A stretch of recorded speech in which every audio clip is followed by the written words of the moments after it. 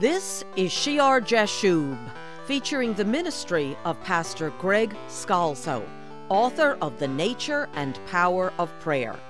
Last time, Pastor was reading about the day of Pentecost, so let's rejoin him as he concludes this sermon in the Heavenly Authority series.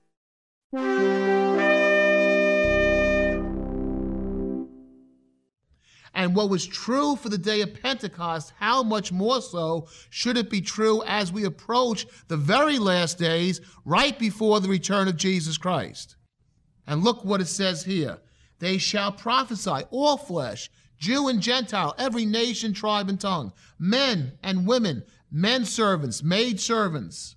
Your young men shall see visions. Another gift of the Holy Spirit. Though it's not listed in 1 Corinthians, it is a gift of the Holy Spirit. Prophecy, visions. Your old men dream. They dream dreams. God will give them dreams. Gifts of the Holy Spirit. And they shall prophesy. Let me ask you a question at this point. Just reading what we've read, this kingdom of God that believers were to preach to the whole world, and experience in this world, does it sound boring? Does it sound weak?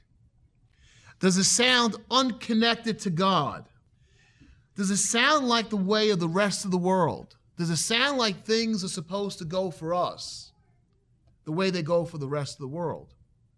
Or are we to experience a power, a supernatural authority, as we read in Luke 10:19, behold, I give you authority to trample on serpents and scorpions and over all the power of the enemy, and nothing shall by any means hurt you. Believers in Jesus Christ are called to have a supernatural authority in him. And those who are called with certain offices and gifts and workings, God does not give the office without giving the gift. God does not call you to a working without giving you the power. He enables his people, and how the church has forgotten this. We are not of the world. We are called to be New Testament believers, to be a vessel of God, to overlay the principles of the kingdom of heaven onto and superseding the principles of the kingdom of earth. And all too often we walk under the principles, like all the other men and women, of the principles of the kingdom of earth. But we are to overlay the principles of the kingdom of heaven. We are in the world. We're not taken out of the world, but we're not of the world. Too often the church becomes a place, just another place, like a gathering place for the world. The power of God, the gifts and the anointing of the Holy Spirit, the signs and the wonders are so important to the gospel going forth. And especially for all time periods, but especially as we approach the last day. And it's amazing that so many parts of today's church, Christian churches, many who believe in the scriptures, have forgotten this. Remember last time we discussed Peter and John before the Sanhedrin, how they said whether it is right in the sight of God to listen more to you than to God, you judge. And then they were still commanded not to speak in the name of Jesus. And they go back and they meet their companions and they pray. And as they're praying, they pray, now, Lord, look on their threats and grant to your servants that with all boldness they may speak your word by stretching out your hand to what? What is Peter and all the apostles and all the disciples? What do they pray for? When they know they need to preach under adversity. And they don't say, just do this for 30 years, Lord, and then stop. By stretching out your hand to heal, and that signs and wonders may be done through the name of your holy servant Jesus. And when they had prayed, the place where they were assembled together was shaken, and they were all filled with the Holy Spirit, and they spoke the word of God with boldness. There is boldness in being filled with the Holy Spirit. There is boldness with the gifts of the Holy Spirit. And it's a sign to others, and it's necessary for the believer to be able to walk as Jesus walked. It's necessary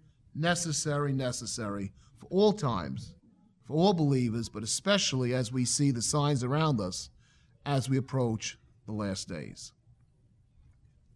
Speaking of the last days, separate from the series, in the short time we have left, I want to change the subject for a few minutes.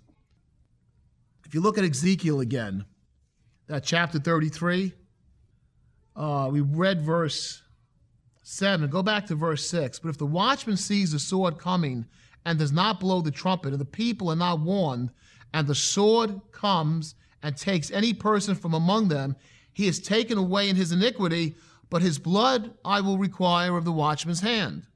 So you, son of man, I have made you a watchman for the house of Israel. Therefore you shall hear a word from my mouth and warn them for me. When I say to the wicked, O wicked man, you shall surely die, and you do not speak to warn the wicked from his way, that wicked man shall die in his iniquity, but his blood I will require at your hand. Nevertheless, if you warn the wicked man to turn from his way, and he does not turn from his way, he shall die in his iniquity, but you have delivered your soul. Therefore you, O son of man, say to the house of Israel, thus you say, if our transgressions and our sins lie upon us, and we pine away in them, how can we then live?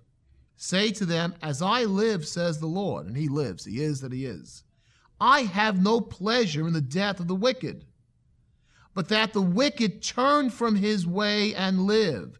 Turn from your evil ways, for why should you die, O house of Israel? And you get there the heart of God. I have no pleasure in the death of the wicked. But he has pleasure. He has pleasure when the wicked turn and live. That's what God desires.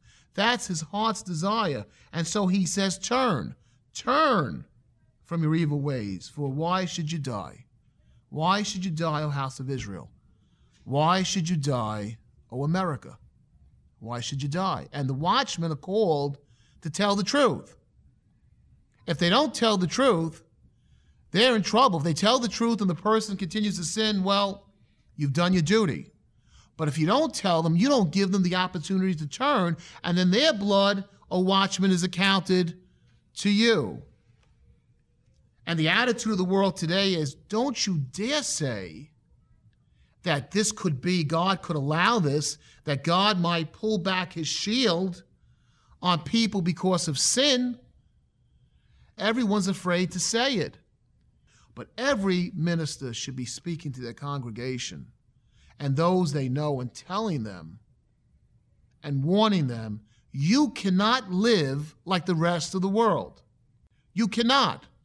And when you tell them that, don't be surprised if many go. But that's not your responsibility. Your responsibility is not to keep people in their seats. Your responsibility is to warn, turn. John the Baptist said, repent. Jesus went out, we're told in Mark, saying, repent, for the kingdom of heaven is at hand.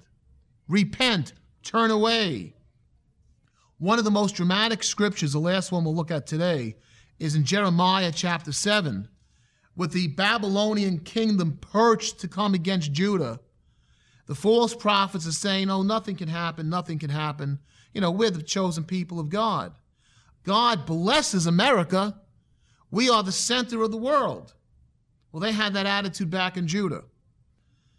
The word that came to Jeremiah from the Lord saying, verse 2, stand in the gate of the Lord's house and proclaim there this word and say, he's speaking to the religious people, right? He's in the house of God. Hear the word of the Lord, all you of Judah who enter in at these gates to worship the Lord. Thus says the Lord of hosts, the God of Israel, amend your ways, turn, repent, amend. He admonishes them, amend your ways and your doings, and I will cause you to dwell in this place. It's still not too late. Do not trust in these lying words, saying, the temple of the Lord, the temple of the Lord, the temple of the Lord are these. Don't just assume because you have the temple and everything looks good and it's okay, that that's going to keep back what's about to come on you. Verse 5, for if you thoroughly amend your ways, totally amend, thoroughly repent, thoroughly amend your ways and your doings, if you thoroughly execute judgment between a man and his neighbor, if you do not oppress the stranger, the fatherless, and the widow, and do not shed innocent blood in this place. How many churches are afraid even to speak against abortion, that they may lose some of their congregation? Or walk after other gods to your hurt? Well, what's the danger of a little this, a little that? We tolerate everything.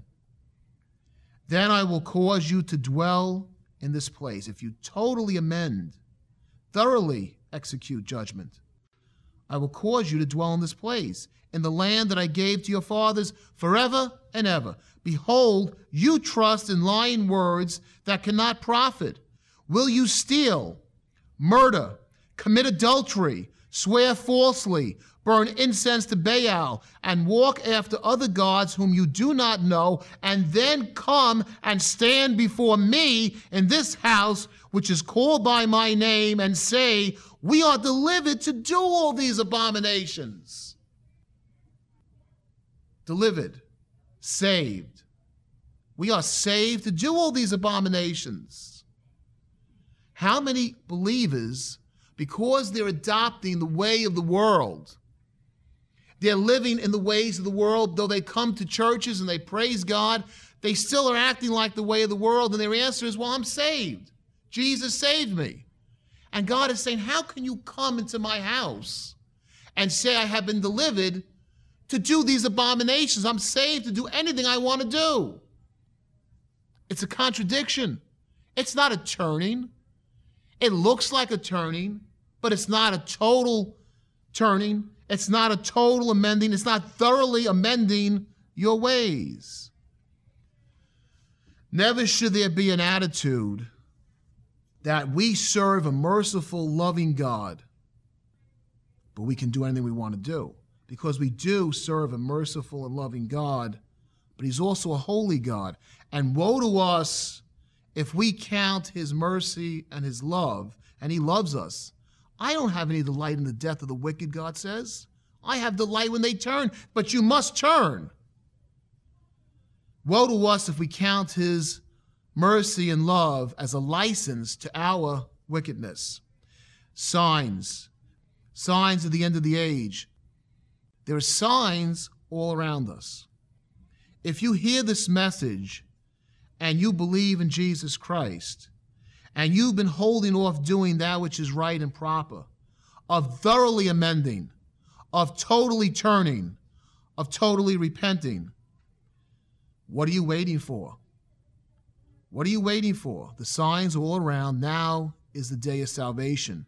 Now is the time of God's mercy and grace. Do not think you can stand in the temple and say, the temple of God, the temple of God. I have been delivered. I have been saved to do all these abominations. You cannot. Heavenly Father, Lord, help your ministers to have courage to speak. Anoint them with the gifts of your Holy Spirit, that they might have signs and wonders, that you may show forth that the gospel that they preach is true. By the power of your Spirit, to the glory of the name of Jesus. In his name we pray. Amen and amen. Visit our church website at www.shiarjashub.org for hundreds of radio programs and information on our church and Pastor Greg Scalzo.